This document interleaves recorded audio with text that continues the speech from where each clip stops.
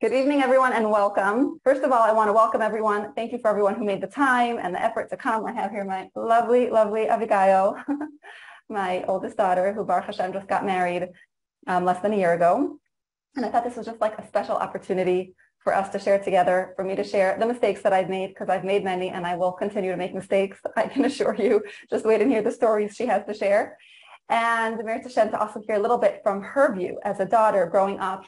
What is it that she appreciated? What was maybe too much, too soon, not enough? What were the things that she felt were right for her? Now, don't forget, this is Abigail and this is me. This is our unique relationship, which we're always working on. And believe me, we've had our moments. So we're just all a work in progress and all is good. And I just thought it would be fascinating for me as a mother, and I think for you women as mothers, to see that perspective. And I thought it's just a nice opportunity for me to have my dear Abigail, just share her perspective. So before we begin, I would love, especially because this is a webinar where the goal is to empower us mamas to do a better job, just really knowing that we are the right mother for our child. That's really what I want you to walk away with. And usually when I do webinars, and I'm sure many of you on the line are course graduates, some of you are maybe currently taking my intimacy course. So I'm sure you've noticed that when I do either a Q&A session or when I do a public webinar, I really make a very big effort to keep everyone muted, all the cameras off, no one sees each other's names, there's no interaction between group members. And the reason I do that is because when we talk about intimacy, it needs to be private. There's no way that we can share each other's business with each other, right? It has to be super private. But because today we're talking about the chinuch aspect of intimacy, I allowed myself the luxury of making this more public and sharing our cameras and seeing each other and feeling like here it is, we're in this together, a group of mothers healing, trying to do better, hopefully, give over to our children a more positive chinuch and hopefully help them later on in life build homes where there's kedusha and clarity and positivity. So this is like for me a very exciting opportunity because I don't usually have this ability to, where are you coming from and where did you sign in from? So this is just a nice opportunity where we can quickly run through the names and the locations. So if you could just put into your chat box where you're from, and we'll just quickly welcome a few of you. We're not going to go through all 100 names. Okay, so we have from Shlomzi from Borough Park, welcome. And someone from Gateshead. Let's see, we have RBS in Montreal, and Eretz Yisrael, Yerushalayim, and Lakewood, and Airmont. Okay, South Africa, Borough Park, Passaic, Heidina from Passaic, and Elisheva Nyman, hello. Okay, and the names are coming in. We have Chai from Montreal. Okay, Antwerp. So excited for this class. Yeah, me too. I'm also a little bit nervous, I'll be honest. Are you nervous? Whoa, first time. We're a little nervous, but that's good. Manchester, Eretz Yisrael. Okay, we'll give another minute or two. Eretz Yisrael, New York. Okay, wonderful. Great. Okay, so as the names come in, Baltimore. Okay, so I'm going to be tempted to keep on looking at the chat box, which I'm not going to do because I think I might have undiagnosed ADD. So I'm just going to try to stay focused on mainly Abigail, but mainly my notes and you women. London. Okay, great. So I'm going to turn off the chat box now so it doesn't confuse me. And let's see, how do we do this? I don't know, so I'm not gonna play around with it. Okay, fine. I will not be checking my chat box again. I will not be monitoring questions throughout the webinar because that'll completely take me off course. If there are any questions that you have, any technical questions, you can send them in after the webinar. You can email, and hopefully my team will be able to get back to you and assist you with anything that you might need. Okay, so with no further ado, I would like to, like I said, welcome everyone. Thank you for being here. And please, please, please make sure to keep your microphone muted all the time because we want to try to keep this as smooth running as possible now that we've had this, big glitch where I say about probably maybe 700 or 800 women might still be trying to get on. We had close to 1,500 signups, which is also the biggest webinar that I've given, which is so exciting. Okay, just too bad. They'll have to hear the recording. Okay, so it's very, very moving for me to see how even more than women wanting to learn about intimacy for themselves, the devotion that we have, that burning desire that we have to give it over properly to our children, to give it over to them in a positive way, maybe differently than the way it was given to us. And like I said, I've made many mistakes. I continue to make mistakes. And yet we're sitting here together and hopefully feeling comfortable to do this webinar. And this is what I hopefully want for you, that you should hopefully be able to have that kind of a relationship with your child where you can discuss private topics and senua topics, and that it could be comfortable enough for the conversation to happen. So I want to begin with a funny anecdote, a funny joke. So a kid comes home and says, "Mommy, what's gay?" You ever heard this joke? Yeah.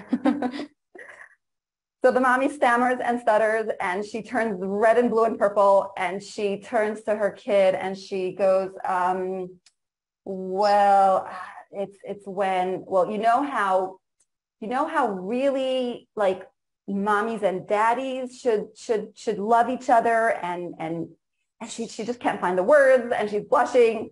And then the kid loses patience and says, "Mommy, forget it. If you can't explain to me what gay means, can you at least explain to me what salmaves means? Like, you know that song that daddy sings at Shalashiris? Something with like gay salmaves. Like, what do those words mean anyway?" Now, the reason that I'm using this story, and I started this humorous anecdote, is because unfortunately in today's day and age, our kids are not only going to be exposed to asking us questions like, "Mommy, how does the baby get out of your tummy?" Or worse, "Mommy, how did the baby get there in the first place?" They're going to be exposed, unfortunately, to abnormalities, to perversions. They're not only going to be walking down the street and unfortunately see boys and girls behaving in sexual behavior that isn't appropriate to be, behaving on the street. They're not going to, unfortunately, stumble online and watch inappropriate content, which includes an actor and an actress. Like, unfortunately, we are raising children in such a confusing world, and therefore, more than ever, we must talk to our kids, because if we don't, then who will? Oh, I'll tell you who will. The internet will. Their friends will. Like when I was growing up, it was my friends. Soon I'll share my own story. But for our children, it's not only going to be their friends. It's going to be, I don't need to tell you. Unfortunately, the sources of information that they're going to get are going to be very negative, very distorted, the farthest thing from the chinuch that you want your children to receive. Now, it's important for you women to remember, for me to remember as a mother, even if the conversation won't be quote unquote perfect, at least it will be. And that's my hope and prayer for today, that after today's webinar, there's no way that in the next hour, hour and a half, we can cover all the questions that came in or cover everything that needs to be uncovered. But hopefully after today, you will at least have that confidence that this conversation has to happen, even if it's not perfect. So I just want to first share with you what to expect from today's webinar, what not to expect, and then I'm going to pass on the microphone, the stage to my Abigail. So first of all, just like clarity of expectations. When there's clarity of expectations in a relationship, it creates a good relationship. I so value my relationship with each and every one of you, the time and space that you give me in your life and in your inbox. And therefore, I just want to make clear what to expect and what not to expect. So here's what to expect from today's webinar. So first of all, it will be a general overview of talking to kids about sensitive topics. There'll be some fundamental hashkafic pieces related to the topic. There'll be some do's and don'ts, a comforting elixir to soothe some of that mama's guilt, and specific answers to a few questions. Many questions were very repetitive, so I chose the main 3 topics that I saw were repetitive, and I will answer some of the questions, and my Abigail will give her 2 cents for some others. Okay, so that's what to expect. Now, what not to expect. Don't expect answers to all the questions that flooded my inbox. Realizing now, looking back, maybe it was a mistake that I asked everyone to send in questions. I said everyone should send in questions, and maybe that was a mistake, because never in my wildest dreams did I think that close to 1,500 women would sign up. In my more wild dreams, I didn't think that 800 of them won't be able to get in because we made a mistake reading the plan on Zoom, but never mind. So I will not be able to answer all the questions. This is not going to be a class with a script of what to say and what not to say, okay? That's not what you're going to find in this class. And I want to also later on explain why I don't believe that there should be a script. And this is also not going to be an extensive training on how exactly to talk to girls about their periods or to boys about their developing bodies, about their challenges with masturbation, self-pleasuring, same-gender relationships that seem too close, an in-depth explanation on how to explain intercourse to your 3-year-old or 5-year-old or 15-year-old. Okay, it's not going to be that. I want to share my deepest desire for this webinar, and I'm hoping that for Abigail, hopefully you came with, we were discussing before, with the same intention, that you should walk away a bit more confident in your ability to actually talk to your child. That's what I want, that you should have that confidence that you can have this conversation, okay? That even if you're not going to say the right thing and you're going to say too much or you're going to say too little, that at least you know that the conversation is going to happen. To know it in your bones, that if you were given this child, you were given everything you need to give this child what they need, and listen to what I'm going to say now, to succeed along their journey. Succeed along their journey doesn't necessarily mean that you're going to give them everything perfectly. And this word perfect came up a lot in the questions. Can you please tell me what's the perfect way to answer? I know I didn't do it perfectly, but what's a more perfect way to do it? There is no perfect. I don't know all the answers. And it's very easy to look back and say, oh, I should have answered it like this or like that. But it doesn't work like that in real life. And very often our kids will ask us questions in moments that are completely unexpected, right? So the point isn't so much what words to say. It's more about knowing deep, deep, deep inside that if you were the mother, if you're the mother and you were given this child, so you have everything you need in order to set up this child on their path, their journey. It's your journey as a mother and their journey as a child. And to remember that. So I'm a little bit jumping forward, so I'm going to backtrack a little bit, and now I'm going to introduce my Abigail. So Abigail, Baruch Hashem, is nearing, what is it now, 21, right? You're going to be 21. Abigail's going to be 21 soon. Baruch Hashem, she just got married. We actually just remembered that tonight was First date. tonight a year ago was her first date. Baruch Hashem, she's now married, and my Abigail is an amazing reflexologist. So if you live in, for sure, if you live in Ramat Beit Shemesh, or if you live anywhere in Eretz Yisrael, then I would highly advise you getting in touch with her because she can solve pretty much, I think, any problem with reflexology. She's amazing. She has golden hands. She's had healing hands ever since she's a child. I just knew it ever since she's a child. So she's amazing at that, and it's such a gift that she has, and I'm so proud of her and happy that this is, Baruch Hashem, something that you've chosen and that you're able to help others. And my Abigail is going to present a few of her own ideas. She has her own notes, which she's going to take a look at. Now, both myself and Abigail, I am a second generation to parents who made Aliyah, who are American and came after their wedding. I was born in Eretz Yisrael, grew up here. My Abigail is already the next generation. So I get stuck a lot and forget words in English. And for Abigail, I think even more so. Yeah. So Abigail said to me as we were walking, Mommy, is it okay if I forget a word if you help me? So we'll stammer together and it's all good. And if we cannot think of the word in English, we'll just say it in Hebrew and maybe someone will help us online. So in a minute, Abigail will present herself. And I just want to give a little bit of background for those of you who are meeting me for the first time. My name is Faigy Pollock. I've been married now for 22 years almost, right? Almost 22 years. And like I said, Abigail's my oldest. My youngest is Baruch Hashem too. I'm blessed with 7 children. And it's really, I'm going to say it's my life's mission to empower the women of Klal Yisrael to live healthier, happier, more wholesome, intimate relationships with their husband. I have a private practice where I see women one-on-one. I teach Kalas, I train Kala teachers, and I have an online intimacy course, which Avir Hashem I will tell you more about at the end of this training. So that's just a little bit about myself. And now I would like Abigail to share. Feel comfortable sharing the story? Okay. So I want Abigail to share one of the biggest, dumbest mistakes that I made in me trying to give over these concepts to my children, being very passionate about giving it over healthy, and they should hear it from a positive approach, and it should be with Kedusha. And I will now pass the microphone on to you. So, okay, hi everyone. Okay, so I have a brother a year younger than me. We're very, very close. This was when I was probably 11 or 12, and my brother was a year younger. I don't exactly remember. And we both found out some information together, how kids are created, basically. And we didn't discuss it. We were both thinking about it, and one day we're standing in the kitchen with my mother and someone said something about pregnancy. I don't remember what it was, but we both start giggling like 2 little kids. I found out something very interesting. So mommy hopped that we know. So I think that moment, a few minutes later, she took us to a room and took down a box of puzzles and took out two pieces and just explained to us, you remember what you said? You said something about, so what you said, a piece of a puzzle. About that there's like two puzzle pieces. Actually, I brought props. I don't exactly remember the words, but I remember the scenario. The puzzle pieces. Yeah. So she explained that there's two pieces. When they're not connected, they're two different. They're separate, but when they're connected, they're whole, and it's one big picture. And then she started explaining to us about man and woman, and when they're together, it's their whole, and their neshama's whole kedusha. So it was a long conversation, but so the mistake was that it was two of us together, which I don't think was a good idea. It was awkward for both, like with me in front of my mother wasn't awkward, and I think also for my brother in front of my mother it wasn't.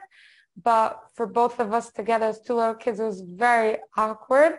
Like, and then for I don't know how many weeks after, every time we saw a puzzle, someone mentioned puzzle, we couldn't look at each other. We were like all awkwarded out. That and another thing is like we first had to like just observe and like, oh, so it is real. Mommy said it is real. So our friends aren't lying, and just like how do you say, lashlim with the like to make peace with like with the fact that it is real, and then hear about all the kedusha, and because we were also pretty young, like I don't feel like our mind was like ready to hear how it. I think a mother should tell its children all the good aspect about it, because if you hear about it from a friend, then you don't get in a kedusha like look, and we did need it. Our mother told us that it's a right thing. It's not a mistake, and it's not wrong, and it's something Hashem put in the world for a reason. We needed to hear that, but not too much of the depth of the kedusha about it. That was like a little too much. We couldn't even handle like the technicality of it. So like kedusha. Thank you. So as you can see, right? So we all make mistakes, and I was so like waiting for that moment when I'm going to tell my children and I'm going to do it right, and I'm not going to make any mistakes, and it's going to be perfect.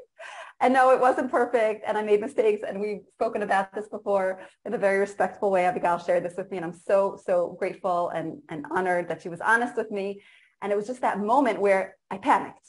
And this is something that I saw as a theme throughout the questions, that mothers panic. Like the kid comes to ask you something and there's like panic. So when we panic, we don't think from our head. We're just overreacting to something. And then we might say way too much. Very often that's the bigger pitfall, just saying way too much, okay? Or saying it in a way that's not necessarily what the child is asking. And Baruch Hashem, I am thankful to HaKadosh Baruch Hu that at that point in my own journey, I had worked through so much of my own stuff and my own issues and my own, cleared whatever blockages I was dealing with and we're always constantly dealing with. But at least I was able to give it over what I hopefully think was positive. But it was definitely wrong that I did it together. I don't know what I was thinking. I look back and I'm like, what was I thinking? I wasn't thinking. That's what it was. I was like all panicky, like, oh my gosh, like they heard information. Like I better quickly talk to them before, I don't know why I couldn't wait a day or two. So it's always good to just take a deep breath and take a step back, and there doesn't have to be any panic. So, but what would you say, Abigail, was or were the lessons that you walked away with that day? First of all, that I could talk to mommy. Mm-hmm. That nothing I said, I never felt general, but that was like, I think the first thing that like just taught me that I could talk to you. That I didn't feel stupid about anything I said. Like before we spoke to you, we felt stupid about what we know. Mm-hmm. I felt like we left the room feeling so comfortable about what we know. And it's okay. Mm-hmm. So we know, like, I now remember you told something, like, it's okay that you know. Hashem wanted you to know now, like, not to freak out from the fact that we know, oh my gosh, we know now. Mm-hmm. No, it's okay. It's part of the plan. I didn't feel stupid. You weren't upset at us. I remember being scared they'll be upset. Mm-hmm. I never felt ever when I shared stuff like this with you, ever, you were upset or you're so stupid for even thinking such a thing, or what are these questions?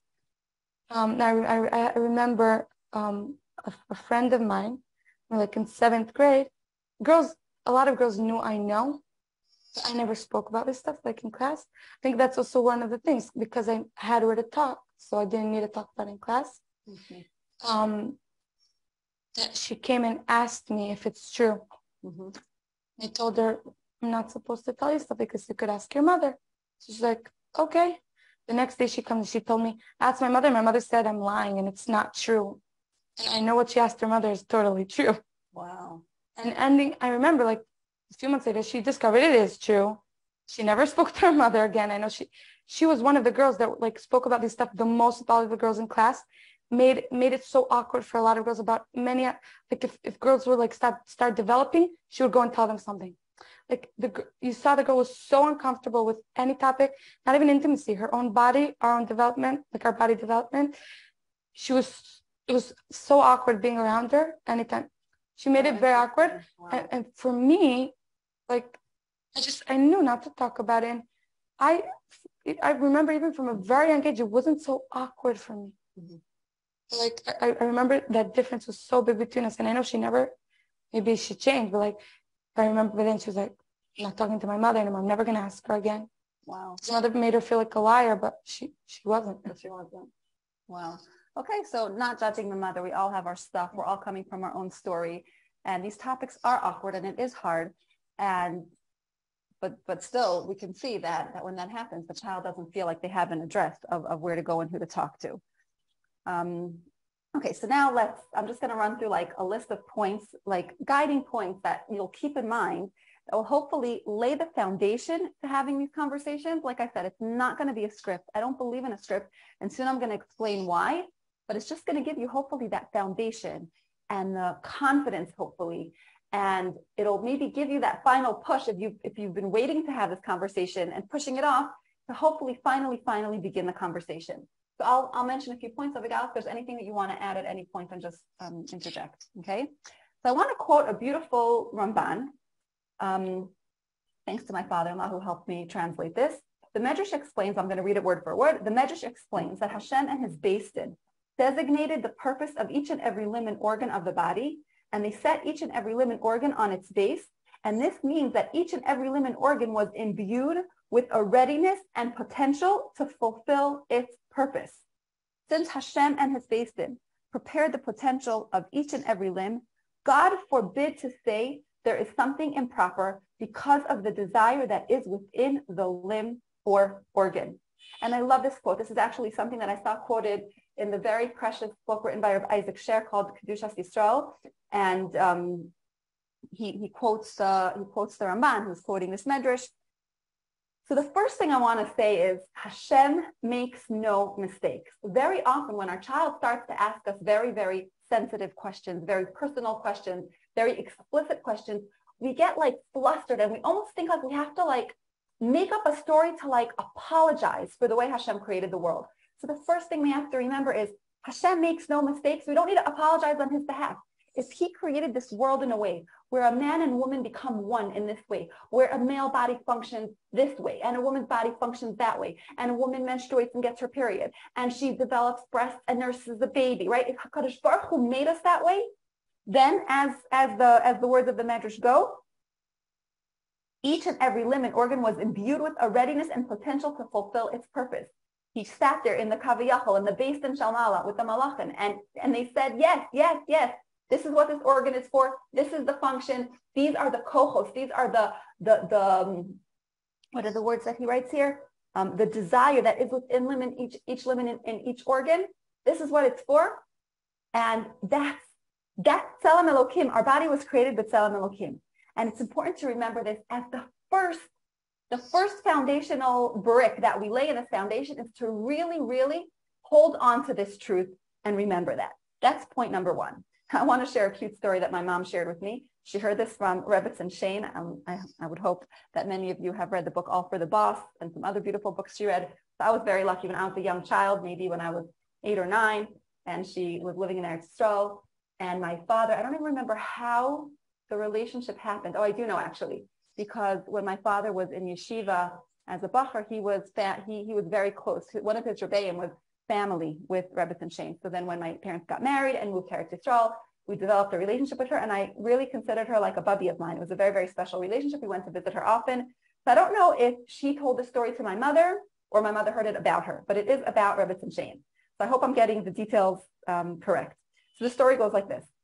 One of her sons, supposedly, and we're talking now decades ago, right? This is going back, I don't know how many years, but this just comes to show that the topic of children talking in recess, during recess and sharing information is probably as old as time. So her son was in school and during recess, kids were saying something or talking about the birds and the bees. And this child came home and said, oh, Mommy, you're not going to believe what I heard today. This is what men and women do? Like, really? So she said, yeah. Really? She said, yeah. You and Daddy do this also? She said, yeah. Moshe Rabbeinu also did it. The Gedolim also do it. And that was it. The kid ran off. The kid just needed that confirmation. So we don't need to be apologetic for HaKadosh Baruch Hu. He makes no mistakes. And that's point number one that I really, really want you to keep in mind. As I was preparing this webinar earlier today, Malki, my next daughter, who's going to be 18 soon. So really this webinar is a lot thanks to her. She was the one who's like, she's like, Mommy, you need to teach the mommies how to talk to their daughters. Like, that's what you should be doing. That's the course you should be making. How to talk to, how mommies should talk to their daughters. So really this is thanks to her. So she said to me, there's just one point I think you should talk about. Like, I'm not a professional, I don't know, but just tell the mothers that it really almost doesn't matter what they say. Just the fact that they're saying and that they feel comfortable, that's the most important thing. Like if the child senses that mommy is, even if she's not 100% comfortable, but I feel like if they sense that mommy is somewhat comfortable and she's talking to me about it, that's really at the end of the day what makes a difference. So the more we can hold on to this piece of this is how Hashem made the world. We don't need to apologize for him. The easier that will be for us to give it over from that really holistic and whole and shelling place. Now, of course, it has to be age appropriate, no question, but to hold on to that piece. Now, another thing, and I think this is something that you'll probably want to interject and add about. To remember that it's not a one-time talk. It's not like, okay, let's sit down and have the talk with a beginning, a middle, and an end. Okay, now we talked, but now I could just like cross it off my to-do, my mommy to-do list, and now we're good. We're good for life. It doesn't work like that. It's an ongoing conversation. Is there anything you want to add about that? Yes, Stam, about this topic. I never got all the information from you at once. Mm-hmm. Was when I was 11, I found out a little bit. You told me this. Mm-hmm. Like when I was a little older, like until today we talk. Mm-hmm. Like every question that comes up. Right.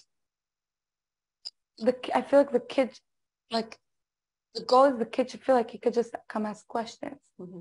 and then.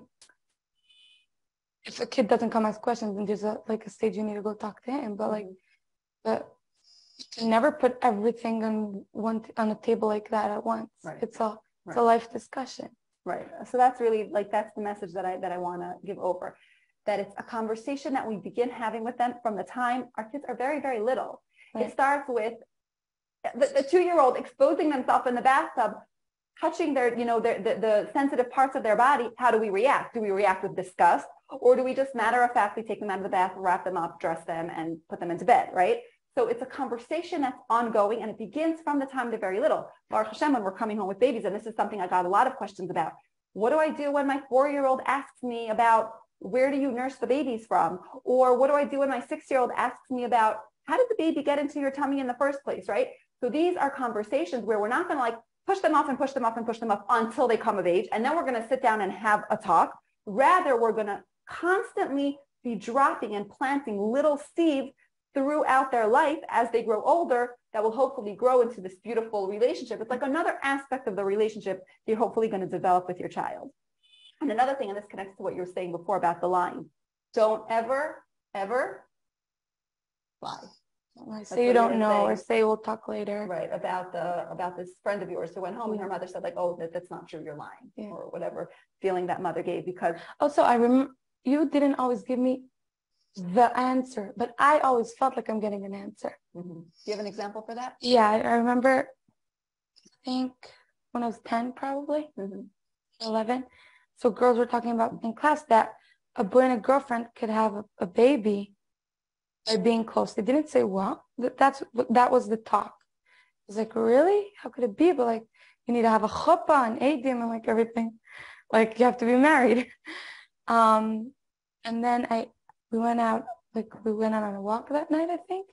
And I asked you if it's true, if a boy and a girl don't need to get, if it's enough that they're just very close friends. Mm-hmm. So you looked a little bit surprised. You didn't look like shocked, and didn't give me the feeling like, again, like I was weird about asking it. And you said something like, yeah, only if they're very, very close. And then like with a lot of trust in me and not making a big deal out of it, you tried to find out if I know more. Mm-hmm. Like, what else did they say? What else did they talk about? Then we just moved on and we realized that they didn't say anything more than that. And I remember coming out from the conversation, feeling like I got the answer, which I really didn't. Mm-hmm. But I felt like, yeah, mommy answered me. It was enough for me. And also, I didn't feel like, I feel like you could have said, like, what else did they say? What else did they tell you? And then I would feel, hey, what else what they supposed to say? Right. And that's not the feeling I got. I'm like, I felt like I got the answer and I didn't overthink of like, deeper than that. Okay, I got the answer and I moved on. Like, I didn't feel, even though you asked me, they said, you did it with so much trust. I'm not hiding anything from you, that I didn't feel like I'm missing any information and didn't overthink it. Okay, so I got something right. A lot of stuff right, yeah. Baruch Hashem. Okay, so never lie. And I know this is so easy to say, don't panic. I still panic sometimes with some of the questions that my kids ask me. So it's so easy to say, don't panic. But the less panic that we have in that interaction, obviously, the better off it's going to be, the more we're going to be really thinking clearly instead of just reacting to the situation.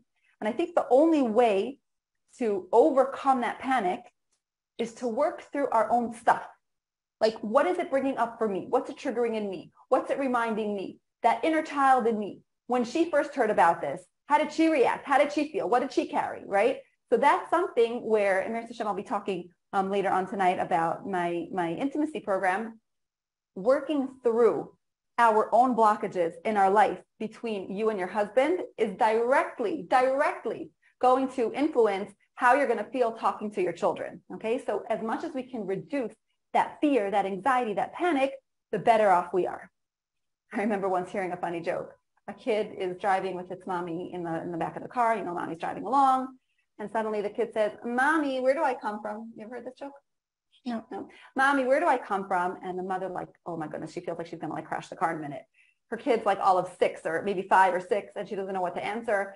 And she starts giving this whole explanation, like the biology of conception and the male sperm and the female egg. And she's going on, and she's explaining and she's describing, and she's trying to like interject that there's also a relationship and there's a connection. And this kid is just sitting there like rolling their eyes and saying, "Mommy, why can't you just tell me where I come from? Lori told me that she came from Cincinnati. Where do I come from?" Right? So to be able to really hear what our child is asking and not to give them necessarily more information than they need. Exactly. But we'll get to that in another minute.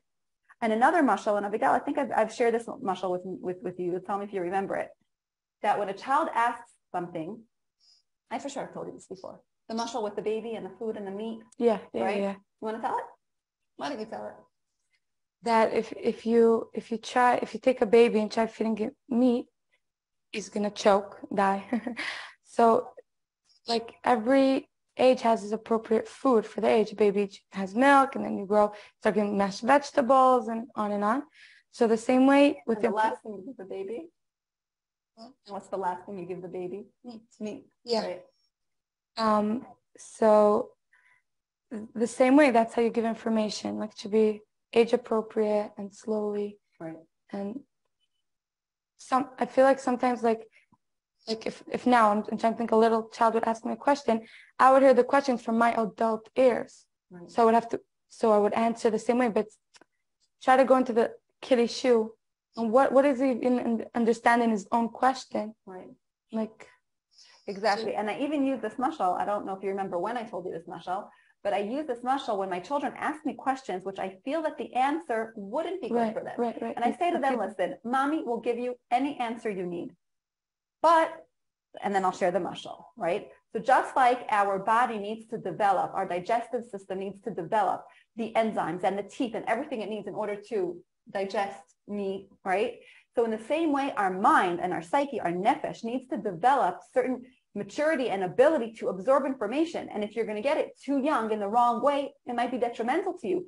Not because the topic is negative. I think that's really the point here of the mashal. Right. It's not that the topic is negative and it's bad for you. It's because it won't be right for you. You're not ready to absorb it in a good way. If you're so curious and you need to know the answer, I'll give you an answer. If what I gave you isn't enough, I'll give you a little more. But I'm very straight with my children and I say to them, there is more, but I'm only going to give it to you if you feel like you need more. And it's interesting how some children will say, yes, I need more. And some will actually say, I don't want more. I've seen this. And I've seen this a lot with kalas. Right. They always say to me, the ones that grew up, Baruch Hashem, very sheltered and come to me for kala classes and know nothing. And yes, kalas like that do, Baruch Hashem, still exist. It's beautiful. They're so pure and so innocent. And they really know nothing. And very often they'll say to me, I knew that there was something and I knew that I'll find out one day. And I didn't want to know. I didn't feel like I needed it. So sometimes it could be coming because they can sense in the home that maybe it's very negative and it's like scary to know. And sometimes it could really just be from a very positive place of the realization of it's not yet the right time and place. So using this mashal is also something that I invite you to do with your child, that when your child asks something, you can use this mashal in explaining to him where mommy will give you all the answers, but I want to make sure that the answers are right for you. Now, another thing. I'll ask you how you would think about this. Let's say you would ask me a question. I would say to you, that's a great question. I have the answer. And in line with this mashal, I want to give you the answer in a way that's good for you. I have to think about how to answer you. How would you, as a child, or try to put yourself back? I mean, it wasn't so long ago, so try to put yourself back in those shoes. How would that impact you? If I said, I want to think about it, I'm going to come back with an answer. Would you then like run off and try to find the answer somewhere else? Or do you think you would have the patience to wait for mommy to come back and give an answer? I would wait. I would be very curious. I'm like, I want to know, but like I would wait. You think you would wait? Okay, so of course this depends on the child. Some will wait and some might not wait. But I really believe that if it's something that you need to think about, again, we want to reduce the panic. So instead of panicking and saying too much too soon, or saying things that maybe aren't 100% accurate, just say, this is a great question and I want to think about it. And another beautiful concept that I heard once from, I don't remember who it was, but permission, she basically said, give yourself permission to be honest with your child and say, this is a very tzanua topic. I'm not used to talking about it. And I feel a little bit shy and I might feel like I'm blushing a little bit. And it's okay. And I'm having this conversation with you anyway because it's so important. Meaning instead of trying to pretend that you're so okay with it and you're so comfortable when you might not be, which is totally normal. Since Chet Adam Harishon, intimacy and sexuality became, well, not intimacy, that's not accurate. Intimacy is the intimate emotional connection between two human beings. But the sexual part of it became complicated, complex. That's something that I extensively talk about in one of my webinars that I've offered. I'm sure many of you have listened to that webinar, Back to the Garden of Eden, and I talk about it more in my course and at the Q&A sessions that I offer. But this idea of understanding how there was a world before Chet Adam Harishon and a world after Chet Adam Harishon. And Rav Aryeh Kaplan, in his beautiful, beautiful little pamphlet called The Waters of Eden, he actually writes about this in one of the chapters where he talks about the beauty of the intimate relationship between a husband and a wife. And he explains how sexuality became complicated. So we're trying to be as natural as we can and as comfortable as we can and work through as much as we can. But at the end of the day, there is something that our children will experience as essentially uncomfortable about this topic. And we have to know that and know that that's normal. So it's totally okay for you to say to your child, I'm feeling a little bit shy. Like, this is hard for me to talk about, but I'm choosing to do it anyway because I know it's the right thing. And I think this depends a lot on your personality. Some people are more shy and that's beautiful. That's what makes them beautiful. And that's okay. So to give yourself permission to say that, to just be honest about it, instead of trying to dodge the shyness and the awkwardness, to just give it a name. Now, another thing, I think it's important to validate to the child, and tell me if you agree with this, to say to the child, I know that this is something that's like very thrilling and very juicy and very, like children are drawn to talking about this. And yet I'm asking you to please only talk to mommy. Knowing that our children are going to anyways talk with each other to some extent. I'm not going to ask you what you spoke to who about. It's none of my business. But how would you feel as a child if I said that? Like if I validated that it's very thrilling to talk about. Like if you didn't have this thought to talk about your friends, talk about it with your friends, do you think that by me saying that, that would make you want to turn around and talk to your friends about it? Or do you think Not that at all. I think I think will make me okay. So I think that's what a kid need, just a ktovet to talk to. in a dress? Ktovet is an Yeah, and just right. like someone to talk to, especially an adult. Mm-hmm. I think the need to talk to friends is just because it's very interesting, and I think all kids do that. But I'm saying, like, I'm comparing myself to my friends. I for sure spoke less about, like, when girls would talk about it, I would like either be quiet or go away. Mm-hmm. Like when I grew up, when it was like, no, everyone was talking about it. Mm-hmm. Like even like when I was already 13, like 14, I knew to stay away from it. I'm glad to hear. But I'm saying, I think that's what a child needs. It's like it's like a back and right. someone strong behind him. Right. And if it's gonna make him, I think it depends on personality. Right. Because some kids, you tell them to do something, they'll do the opposite. That's true. Depends, but I think every kid needs that like strong person, that backbone, like an adult that he knows that he lets him come talk to him. Beautiful. Okay, good. So there you have it from Abigail. But I do think that validating that thrill is important, that the child should understand, the child should feel understood, that you get it, that you get that this is something that's like very juicy to talk about with your friends, right? 100%. I mean, I for sure, as a teenager, a young teenager, this is something that was very thrilling and something that I definitely spoke about way too much with my friends, for sure, for sure, for sure. So to just be able to validate that. Now, another thing, and this I think goes back to what you were saying about when you were, whatever it was, I think 6th or 7th grade, about when a boy and girl become very close, right? I didn't say any details about them actually being together physically, but I just alluded to it. So remember that you don't have to say all the truth. You can be vague, but it must be the truth. To just say it's a nace, like that's too vague. You have to give a little bit more, okay? There is a certain derech hateva. There is something that happens, but be as vague as you need to be and just be with your hand on the pulse, sensing, does the child need more? And if you have any more questions, you can come back and ask me. And that's a great question. And I have to think about how to answer, right? Connecting all the dots of all the points that we've said thus far. Another thing, and this I think is the most comforting, and this is what I mean when I said what to expect today, this soothing elixir for our mommy soul and all that guilt that we carry. Close your eyes and picture one of your children, can maybe be the one that you're struggling with the most, or the one that is, coming of age and you should be talking to them soon about puberty, or maybe they're a teenager and they're struggling. And this child grew within you. HaKadosh Baruch Hu entrusted you with this child neshama. That means that you have everything this child needs to get set up on their journey. Now, getting set up on their journey doesn't mean that you have everything you need to make them comfortable. It doesn't mean that you have everything you need to give them a perfect life, but it means that this becomes part of their journey. So you do the best that you can with whatever tools you have at the moment, with whatever awareness you have at the moment, and know that it's all meant to be. And here at this point, I would love to have actually my mother. I said, hey, maybe my mother should also be at this webinar, because I am forever grateful to my mother, because she, Baruch Hashem, I'm very lucky. She spoke to me. I was very young. I was introduced to this information way too young. And she has said to me before, like, oh my gosh, I said way too much in that conversation in 3rd grade. And yes, it was more than I was able to handle. But again, I was able to be so, maybe at the time I didn't know to appreciate it. Obviously, I didn't know to appreciate it. But today as an adult, and as I grew older, I realized what a gift it was that my mother was able to have that conversation with me. And actually, the fact that she did share so much of that information, which maybe was more than I needed at the time. And like she said, if she was doing it over again, she would have said less, which is fine. I am so thankful and humbled, and maybe my mother and I should make a webinar one day. Sasha and I should make a webinar. Yeah. But Lamaisa, that turned for me into a certain kind of struggle, where during those early years, I was very obsessed with thoughts about it. And it really consumed me, and certain struggles that I had, which could be that they would have happened anyway. But that led me along my path to where I am today. The person that I am today is the sum total of all of the things that happened to me in life. That's what made me who I am today. So part of my mission had to be going through that and being exposed to that information too young, and having to work through later on in literally in therapy sessions, not because of my conversation with my mother, because of other things, but needing to work through certain things to bring me to the place that I am at today. That's part of my journey. So it's all so exact. It's all such hashgacha pratis. And we really, really, really need to remember this. So I've had many questions come into my inbox.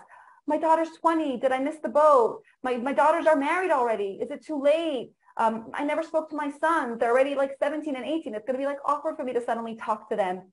So whatever you did, whatever happened in the past is all part of hashgacha pratis, and we have to remember that all the time. It's part of your journey as a mother, and it's part of their journey as a child.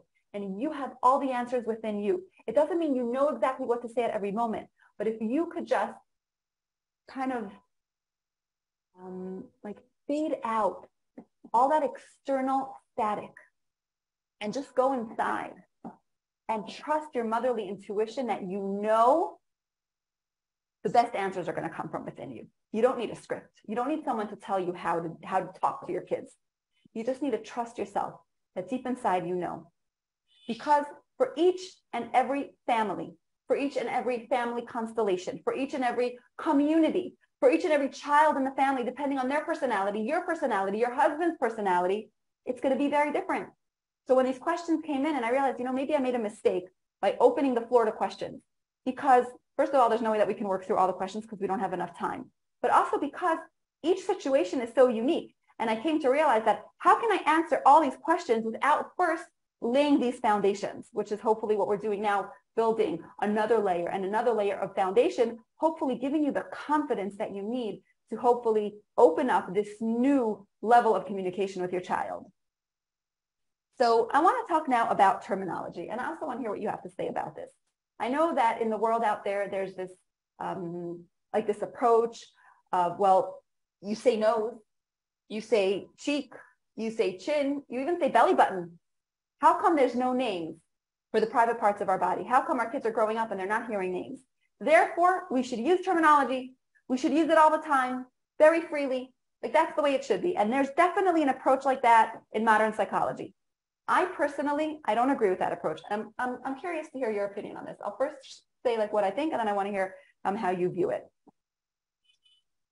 So like this, if you're not using terminology because you still haven't worked out, you're not feeling whole within you about the topic of sexuality, because you feel uncomfortable with the terminology, because you have your own issues and baggage and hangups, then not using the words, the child will sense it as it's taboo. Whereas if you don't use the words, because Torah uses Lashon Nekiah, Chazal used Lashon Nekiah. I remember seeing quoted somewhere once, and unfortunately I couldn't find the source, but hopefully I'm quoting this properly, that in Lashon HaKodesh, there is no name for the genitalia, for the private parts of the body. We say Avar, which means a limb, or Oso Hamakom, that place. And it's so easy to jump to the conclusion and think like, oh, it's derogatory. See, Chazal couldn't even use the word. That's not the point. Just like there's no word for the intimate relationship, we use terminology like Ona and Bia, which means to come. We use Chibur. The Ramban talks a lot about the Kedusha of the Chibur. He doesn't say anything about the Kedusha of the action. He talks about the Kedusha of the Chibur between husband and wife, because that's what it's about.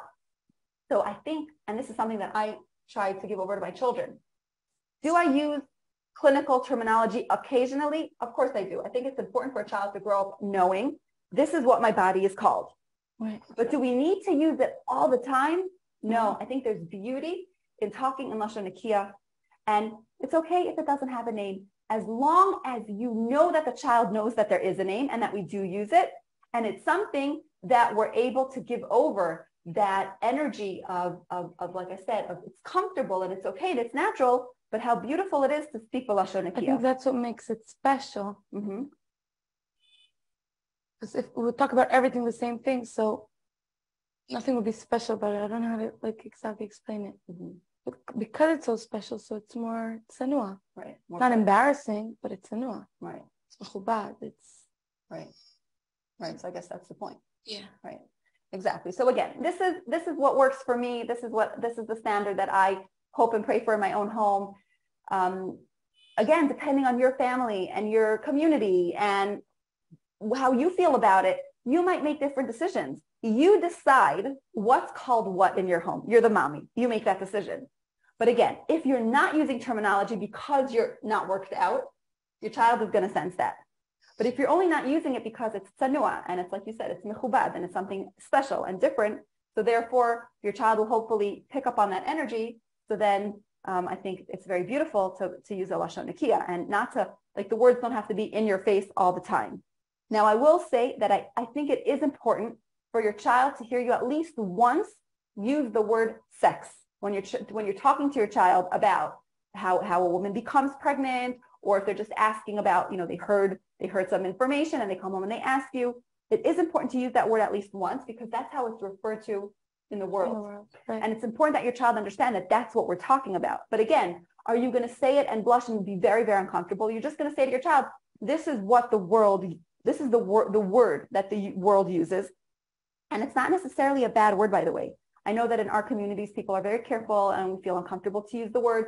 Although I could tell you, if you open up that beautiful pamphlet from Aryeh Kaplan on the waters of Eden about it's a beautiful book about the mikvah. There's a whole chapter called The Holiness of Sex. That's what he calls the chapter. And this is an Adam Gadol, right? A big Talmud Chacham, a big giant, who unfortunately passed away very young. He was brilliant beyond his time.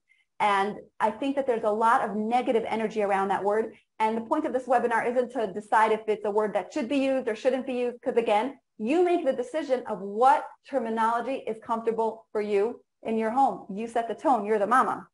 But I think it is important for our children to hear clinical terminology. You want to know that they know what things are called, and you want to also make sure that they hear that word once, so that they know at least once, so that in the world, when they're in the world, and they will unfortunately be exposed, that they know to connect the dots, okay? Because studies show time and time again that kids that are spoken to, so first of all, like you were saying, there's less of that need for them to talk to friends, but there's even more research that shows, studies that show that children that are spoken to and that they have names for different parts of their body and names for different actions that happen between people, they are sexually abused less. And even if, God forbid, something would happen, because that's not something that we can control, the chances of them coming to tell their parents are much greater. And very often, the trauma of sexual abuse is not the trauma itself. The bigger trauma is what? The reaction. That the reaction of either the child felt like they couldn't share, right? Or the reaction of the surrounding of like, you made that up. It can't be that happened. Or like, how can you talk like that in my home? Or some crazy thing like that, right? So if a child is given, there's names and there's context, then the child could come and talk to their parents. And that's so important. There was just one more thing I wanted to say. Right. So at this point, I just want to explain quickly about the gloves. I don't think I did this when you were a child, maybe when you were a kala. Was a kala. Right. So, obviously, I think the question that's the most pressing and comes up the most is, how do we explain to our children about the connection between a male and a female? How are babies made, right? However your child might ask you this question. So again, depending on the age of the child, depending on what the child is really asking, you really want to determine what is the question really, right? But this is the idea of what I want my child to walk away with, okay? So throughout the years, needing to speak to different children, hopefully not repeating mistakes, and doing it a little bit better with each child, and also remembering that each child has their own unique personalities. Some are more shy than others, some are more comfortable than others, some are just naturally born feeling more comfortable with their bodies, some less, some are more extroverted, some are more introverted. So keeping that in mind, okay? And we're only one mommy with one personality. So obviously with some kids, it's gonna go better than others. That's just to be expected, okay? Sometimes the father can be involved and he can talk to the daughters, just like sometimes you as the mommy might need to talk to your sons, okay? And all is good. You decide what works for you and your family. There's a beautiful Gemara actually in Maseches Shabbos. I think I shared this with you when you were a Kala, of Rav Chisda. He was an Amora. And he shares beautiful hadracha, married hadracha, intimacy hadracha with his daughters. So we see proof from the Gemara that this huge Amora, Rav Chisda, speaks to his daughters. So if Rav Chisda could speak to his daughters, right? So then fathers can speak to their daughters and mothers can speak to their sons. But more about this a little bit further down the line.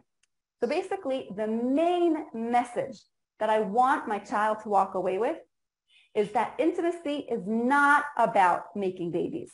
It's about wholeness. So again, depending on what the child asks and what I'm going to choose to answer, this is the following message that I want them to understand. And I brought along with me a set of gloves, and I explain like this. HaKadosh Baruch Hu created this world as a place for us to be connected to him. That's the best thing in the world, is to be connected with Hashem. That's the greatest pleasure. And I want them to hear from me the word pleasure associated with this intimate relationship. Okay? It should be somewhere in their awareness that there's pleasure in this connection between a man and a woman. So Hashem created this world as a place of pleasure, our pleasure being connected with him. And how does that show up in the world? How does that express in the world? So Hashem created every husband and wife are two parts of one neshama. Imagine one big, beautiful neshama. We don't know what a neshama looks like, but imagine this beautiful light shining. That's who you are. Then I'll go on to say to the child, some milos of the child, some beautiful things about this child. You are your neshama. That's who you are. And before you were born, the male part, the zachar part of your neshama, went into a body. And I'll put on a glove and I'll say, this hand is the neshama, the glove is the guf. It's the body. And your neshama went into a body of a girl, of a little baby girl. And again, we have the neshama in the guf. So here we have two bodies, right? It looks like two separate people, but really they're one. Really, they're connected. And what happens from the time that these neshamas were separated into two separate entities, there's a burning desire of the neshama to experience that wholeness, to feel one, to feel whole. And how does that happen? When the bodies become connected, when the bodies become one, that's when the neshamas feel connected. And that's why Hashem made it that men and women are drawn to each other and they want to be close to each other and they want to have a relationship closer than any relationship you've ever known. It's such a close relationship, and it's a tsanua relationship. It only happens behind closed doors. And then I might go on to elaborate a little bit more, again, depending on the child, depending on the stage, depending on what I think this child needs to hear. But the main message I want the child to walk away with is this idea of wholeness. It's about becoming whole, and how beautiful that from this connection and from this wholeness and from this oneness, sometimes also, right, a baby will come into the world. Hashem created us that our bodies are able to produce another child, another human being, that we can elevate ourselves and become like Hashem, who creates people.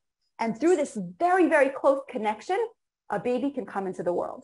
At which point I might explain to the child, again, depending on their level of maturity and development, exactly how that works, which then brings me back to the mashal of the puzzle pieces. I'll explain how a zachar and a nekeva, right? The zachar is the one where he gives and he bestows. That's why his body is shaped like this puzzle piece with something external. And a woman receives that hashpah, and then they connect and become one. So again, this is the message. Now, obviously, this is not something that I'm going to share with a 5-year-old, okay? But the older they get and the more I can share, and I'll share a little bit more, the main message I want them to walk away with is that message of wholeness, that message of shleimus, the message of becoming one, and how beautiful that from this oneness, a child could come into the world.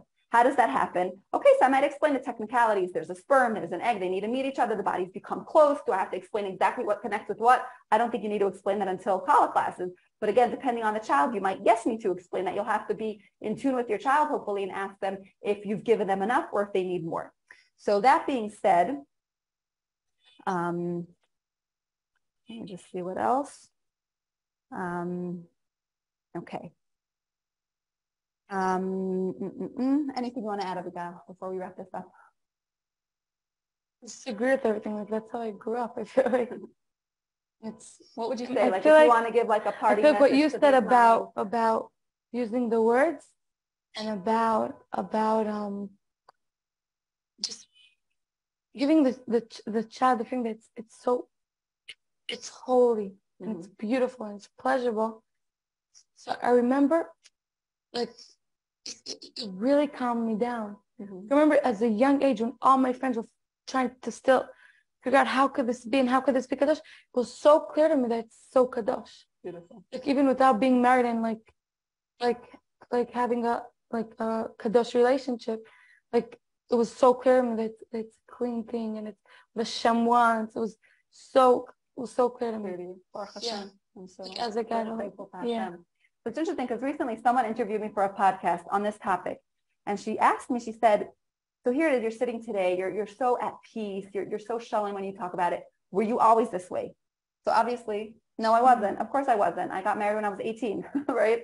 There's no way that I could have been holding there at that point in my life. No way. It's taken years of working on myself. And I would say, she said to me, what do you think is the main thing that got you there to this place where you're socialing? So first of all, let me say, I'm still working on it.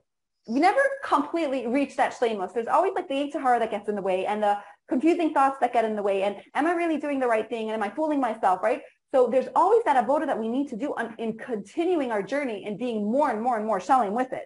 But yes, I could, Baruch Hashem, say I've been very, very blessed in my life. And Hashem, thank you for this chus to be in this position and to hopefully be sharing the wealth of information and light that you've given me with the precious women of Klal Yisrael. And it's really, really, it's a chus, and I feel like it's a big responsibility that I carry. But I would say that no question, the most important factor in me reaching this place of relative wholeness and shleimus and feeling comfortable with the topic that Baruch Hashem, I could sit here with my daughter and we could have this kind of conversation, is learning more and more and more about how Torah views intimacy. Torah's Hashem Temima, Meshivas Nafesh, Pikudei Hashem Yesharim, Misamchei Lev. The Torah makes our heart rejoice. It's the healing potion for everything. So the more we learn the hashkafa of how Torah views intimacy, something which I've been doing for the past, I'd say, 15 years or so, obsessively, like literally obsessively. There is farm that I've read from cover to cover again and again and again and again. Because with Divrei Torah, you could never go too deep. There's always more depth. And you'll read a medrash once and then you'll read it again and you'll see a beautiful insight that you missed before. So I feel like the only answer is to just learn and learn and learn and learn and read any sefer that you can, any source that you can, any shir that you can. And share it with your children. Right, exactly. Right. Like we learned stuff from Sfarim a few times. Like I remember like Shabbos. Right. It's amazing. Yeah, I don't remember. Yeah. Like sometimes after Ken you would sit, so I would sit next to him, he would share with me. Like, wow, I just read this. Yeah. It was my team. Wow. Right. So to really do that work for yourself, and of course, there's a very big distance between our head and our heart. So sometimes just reading Divrei Torah is not going to be enough. And the next part of Baruch Hashem, my growth has been really working through whether therapy or different modalities to really integrate all that knowledge and working through the blockages and the stuff that are getting in the way, because we could know a lot and yet feel like there's something in our heart where it's just not sitting right. It's not clicking. Okay. And that's where using tools to integrate what you know from your head into your heart is so fundamental. Now, yes, it's so important to have a good relationship with your child. I'm not a parenting expert. I know what I need to know to raise my children, but I am no chinuch expert in no shape or form. It's not my koach, it's not my specialty.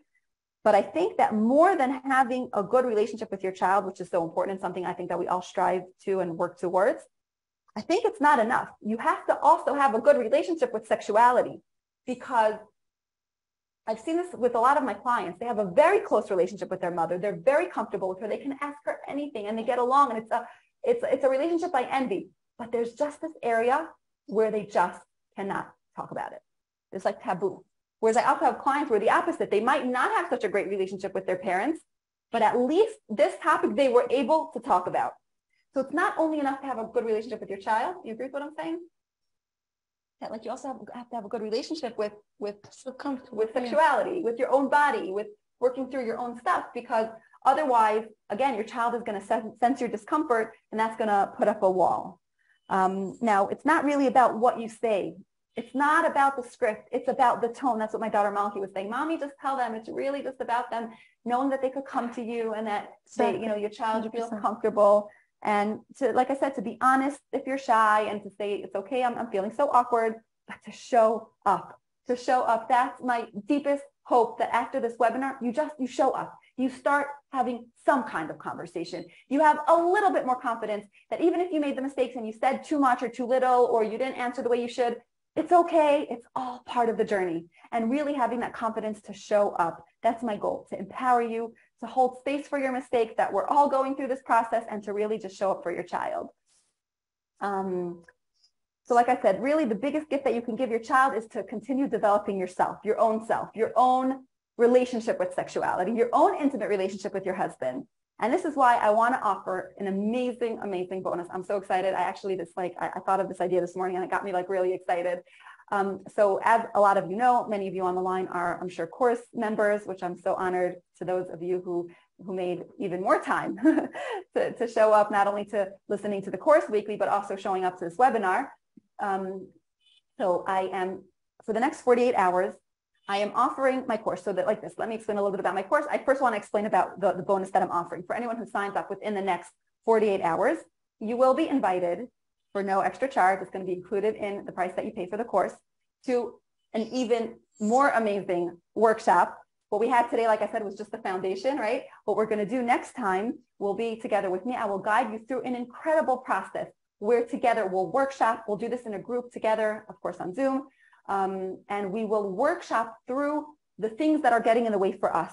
We will go back to what was the first time we heard about things that maybe made us feel uncomfortable or confused. Were we able to talk to our mothers? What were the reactions that we received? All of that, to just be able to work through our own stuff.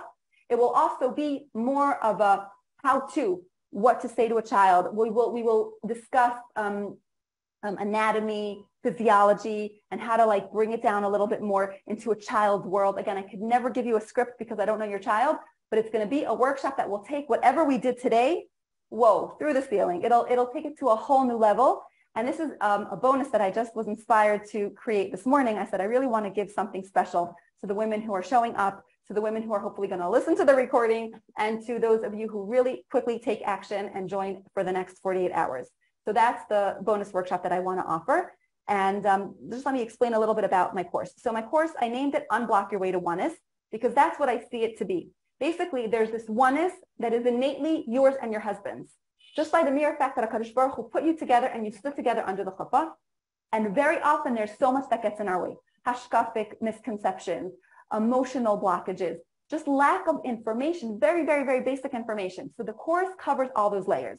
Now, there's nothing like having the support you need along the journey. So there's the platinum track of my Unblock Your Way to Oneness course, which includes 11 sessions, weekly sessions, which are delivered to your inbox privately. You watch it on your own time. No one knows that you signed up. It's very, very private. And you watch them on your own, one lesson a week. There are worksheets that come along with it. I highly, highly encourage doing them. It will turn it from just like a course into like a real process. So that's the 11 classes. Then there's a whole bunch of amazing bonuses.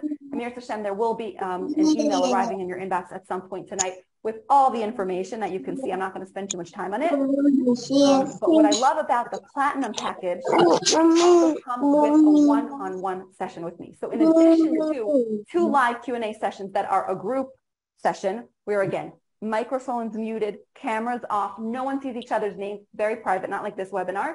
That's your opportunity to ask all your questions, and that happens twice throughout the course.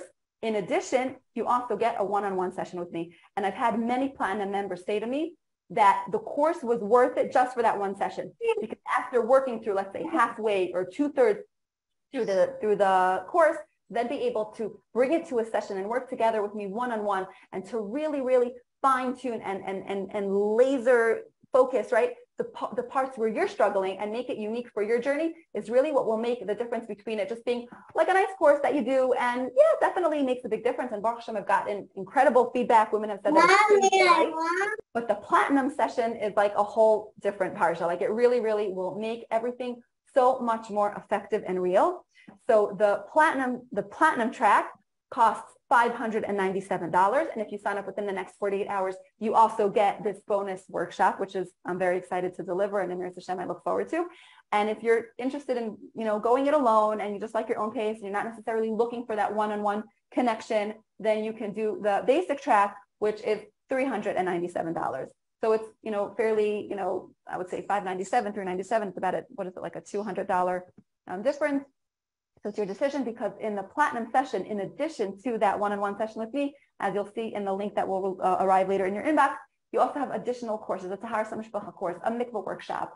I don't remember anymore. It's not in front of me, but it's a much more extensive, all-encompassing course. So I personally am drawn more to the platinum package, because I must confess, I love the human connection. I love meeting you. So the basic track, which is nice, and it feels amazing that Baruch Hashem I could share what Hashem has given me with others.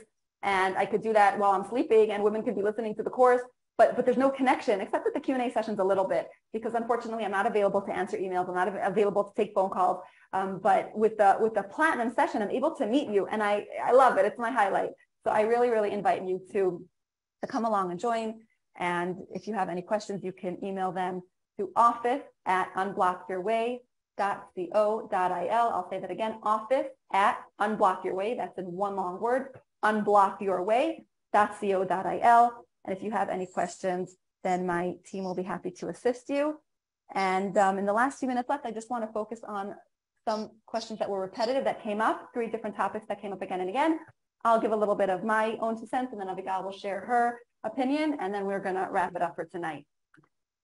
So like I said, I received tens and tens and tens of questions, and this would need like another probably like 4 or 5 Q&A sessions to work through each and every question. And a lot of them we would all find redundant. So I would say that the main 3 topics that came up were this idea of mikvah. Do I share with my daughter that women go to the mikvah? And if my daughter knows, is she going to find out that I went to the mikvah? And what happens when I have to leave the house on Friday night and she's going to hop that I'm going to the mikvah? That's going to be so embarrassing. Should I tell her that I'm going to the mikvah, right? So all these questions around the mikvah.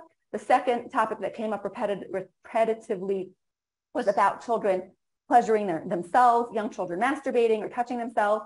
And the third one, that this was like I saw again and again, how to talk to boys. I think there's like a lot of awareness of like talking to your daughters about menstruating and their bodies developing, but very little talk about how to talk to boys. So let's just a little bit on each point. We're not going to go on for too long. It's getting late and I don't want to go over time, but let's start with mikvah. Abigail, what would you say to a mother who says to you, should girls know that a mommy goes to the mikvah? Like, what would be your answer to that? I think if they get to a stage that they start understanding and the mother like chaps that they chap something, we could tell them that in general mothers go to the mikvah and like tell them the idea of it. But I don't think a mother should tell her when she's going. Why not? I feel like that's too private, like it's none of her business. And also if the daughter understands, if the daughters grow up and like so they'll probably chap once or twice. Okay. She's mature enough, she'll just so she chapped and she'll move on. It's not, if you don't make a deal out of it, it's not going to be a deal. Right. I don't think it's necessary to tell. Like, what does it help the daughter? Like, It's not like she's gonna be lacking information and being miskana if she doesn't know. If she knows it, doesn't know that today was the night you went. Right. But I think it depends the kid, depends on the mother. Like, where the kid is holding, how old is the girl? But in general, do you think that daughters should know that women go to the mikvah? Or is it like, it should be like a top kept secret? No, it shouldn't be a top kept secret. Right. So it's interesting because actually I heard once quite a frightening story, and I'll just tell it quickly. And I hope that I'm relating the story accurately. If I remember correctly, the story was about Rabbeinu Finkel's wife, and she survived. I don't know if she died. I think she survived the Holocaust, or maybe she left right before. I don't know. I don't know the history, unfortunately. But basically, she had a dream 3 nights in a row that her friend's mother came to her and said, "How can you allow my daughter to live in sin?" And she was very shooken up. And of course, her husband said to her, "Kalomos shavida beirun." Dreams mean nothing. Go back to sleep. But when this repeated itself 3 nights in a row, she realized that there's something here. She decided she has to find this friend. Lo and behold, to make a long story short, she found this friend in some kibbutz in Eretz Yisrael, and she went to her, and they met up, and it was very, very emotional. This meeting again, they both thought that the other was dead. And unfortunately, what she saw was a secular-looking woman. And she said to her, do you keep halacha? Do you keep kosher? So she said, everything my mama did, I do. I light candles before shkia. I say a bracha. I kosher chicken, like whatever the things that she remembers. She was a little girl at the time. The things that she remembers. And says, and what about mikvah? So she says, mikvah. She says, yeah, what about going to the mikvah after you get your period? She says, oh, my mama never did that. And she tried to convince her and explain to her that, yes, your mother did go to the mikvah. It was very tsanua, very private. But of course, your mother went to the mikvah. And I don't know the end of the story. Did she manage to convince her or not? I don't remember if it was a happy ending or a sad ending. But I heard this from someone very chashuv, and she said, every girl must know from the time that she's little and she starts asking and she shows interest, don't brush her off. Yes, women go to the mikvah. We don't have to tell them why. We don't have to tell them when. Just like Kalim go to the mikvah and Tatis go to the mikvah sometimes. Right. We make a bigger deal out of it because, again, we panic. We feel uncomfortable and we think we have to tell them everything. just, yeah, women go to the mikvah. Sometimes women go to the mikvah. I remember once my sister-in-law telling me how the way she, like, in her head, she knew that like a kala goes to the mikvah. So she said she remembers once hearing that that the wedding day is like Yom Kippur. And she knows that some women have a minhag to go to the mikvah on Erev Yom Kippur. So in her mind, she like put two and two together. Oh, a kala goes to the mikvah because it's like Yom Kippur, right? So in her little girl mind, she was able to like put the pieces together and make sense of it. And that works for her. And that's great. So your child might connect the dots, and maybe she won't connect them right, but at least she'll know that a Jewish woman goes to the mikvah. We don't know. We should never be tested. We don't know what nisyonos might come our way, what gullus our daughters might go through. But we want to make sure that a woman knows, that a daughter knows, yes, women go to the mikvah. So that's as far as mikvah. Yes, girls should know that you go to the mikvah. And regarding the fear that they're going to find out and they're going to figure things out, so I think you answered very beautifully. If a girl is mature, then she hopefully won't say anything. And I think that when women ask this question of like, what am I going to say to her? And it's going to be Friday night and I'm just going to disappear. I don't see it as a mikvah question. I see it as a chinuch question. Why does your daughter need to know where you're going? Right. We want to establish our motherhood in a way where it's very clear that mommy has a private life and it's none of your business. Get used to going out without telling your daughter. Sometimes don't put on makeup on Friday night if you need to, so that you don't, so that it's not apparent if that's what you need to do. But mommy has to go out. Where are you going? Mommy has to go out. And randomly, if you have to take care of something, mommy has to go right now in my room and I have to take care of something. Like there should be a little bit of an air of secrecy about you, not because there's taboo or you're trying to hide anything, but because you're the mother. There's a hierarchy. It's not mom and daughter at the same level, right? It's not like we're best friends. I'm the mommy. So I think establishing that standard in the home has less to do with mikvah. It's like a symptom in my eyes of something in the chinuch that needs to be adjusted. It's none of your child's business what goes on in your private life. And if your child presses and presses and presses, you could say, it's none of your business. Mommy had to take care of something. Oh, mommy, I know you went to the mikvah.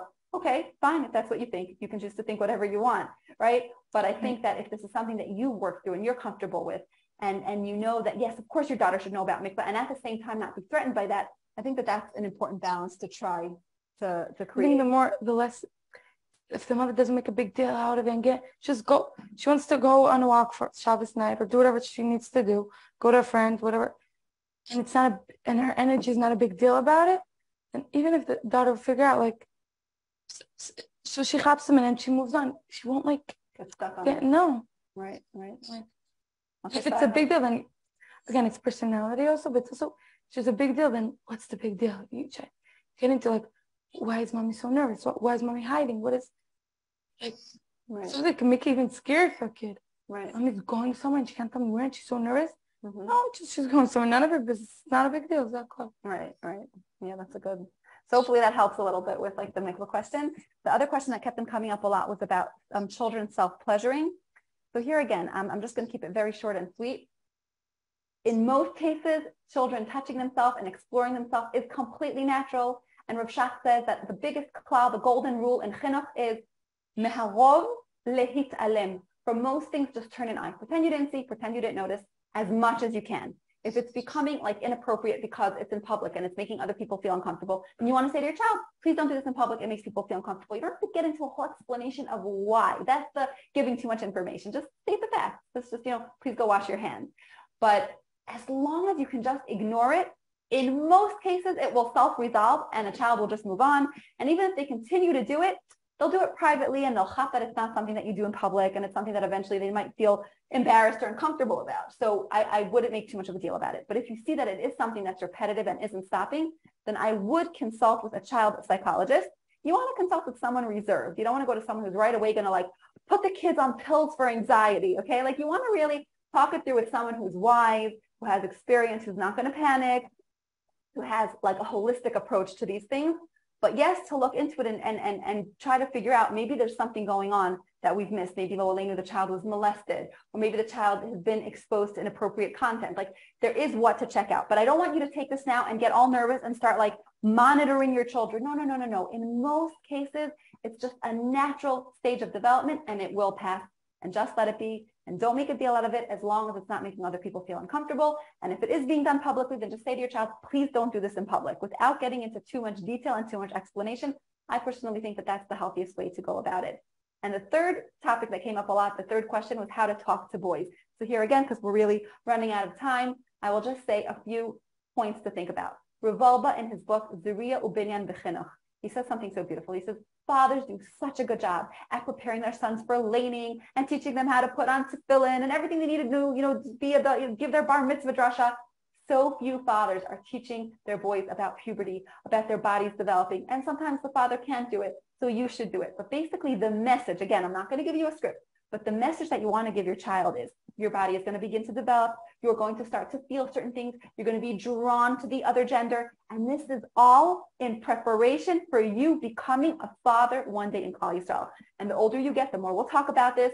And Amir Hashem, in the workshop that I'm going to give to the women who sign up within the next 48 hours, we'll go into this in more depth and exactly what to say and how to say, to explain to the child about their body, to explain about sperm, to explain about Zera Levatala, to give it over positively without creating anxiety, but at the same time, yes, to know that there are certain Isurim, all of that, Amir Hashem, we will cover in greater depth in that workshop.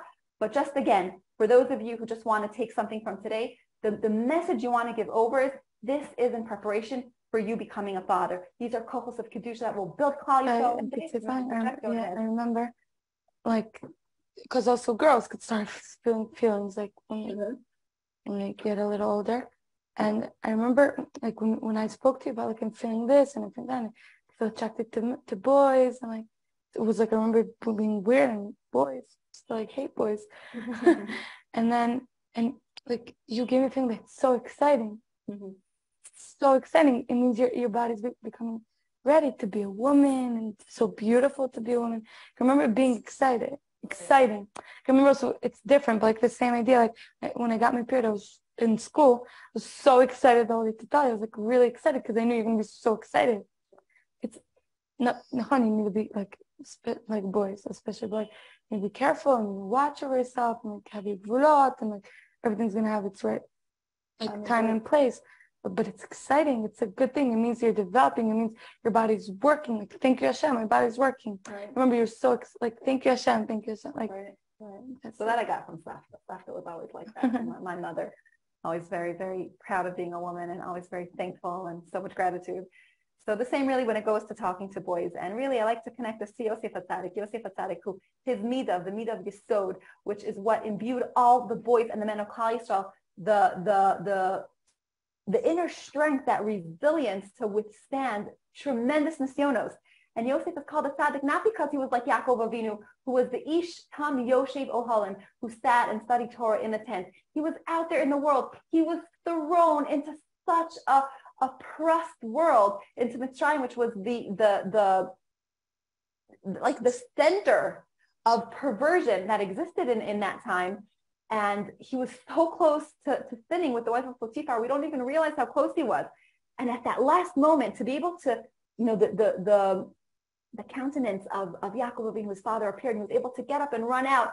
The koach that required, the gevurah that required, that's Yosef HaTzadik. And he's called a tzaddik not because he didn't fall, but because he almost fell and he got up. Sheva Yipol Tzaddik V'kam. And that's, I think, the message that we want to give our sons, that we're going to fall, but we're going to get up. And that's that message of freedom, of it's okay to make a mistake. We don't make them on purpose, but if we do, we pick ourselves up and we move on, and that's a tzaddik. So this is also my message to you, dear mamas on the line, all the Jewish, beautiful Jewish mothers here on the line, and all the many that will be listening to this recording, which again, I apologize about this misunderstanding that I had with Zoom. Sheva Yipol Tzaddik V'kam. We're going to make mistakes. We're going to say too much. We're going to say too little. We're going to panic. We're going to still have so much stuff that we need to work through. And it's okay as long as you get up again and you try again and you try to have the conversation again. And even if you make a fool out of yourself and you do it again, and you just give your child that message, mommy is working on herself. Mommy is growing. I'm in a process. You're in a process. We're in a journey. And I'm here for you. And let's try to navigate this new level of relationship together, because it's a relationship that begins when our children are little. And Amir Hashem, it goes on and on. Baruch Hashem, now that you're married and you're a married woman, Amir Hashem, you'll be blessed with children, pregnancies, births, right? It's a whole new level of relationship, which I'm looking forward to. And I hope you feel the same, Amir Hashem. Sure. And it's very, very special. And it's something that I cherish and I treasure. And I thank Hashem for each and every day. So I wish you all that you all, Amir Hashem, also have trust from your children, but mainly not from yourself, belief in yourself, that you're doing the best that you can, and just showing up for this webinar. And for those of you that are going to take quick action and join the online course, especially those of you that are going to join the platinum track, so that you and I can meet and that we can have a session together and have that extra guided, that guided relationship. And so Mir Hashem, really, really just keep on moving onward and upward, so that we should be blessed that that next generation of our children and our grandchildren should grow into a world that's healthier, that's more wholesome, that's more real, a world where it's more connected. If in the olden days we could somehow get by without talking to our children, in today's world we must. There's no way that we can't. Dafka, because the tuma and the pritzos and everything that goes on has become so much more extreme, and it's so much more available to our children. That's why more than ever, we must step up to the plate and have the conversation. It might not be perfect, and you might have what to still work through, but at least have that conversation. Begin it and continue it for years to come. So again, thank you so much for being on the line with me, and I wish you all a good night. Thank you.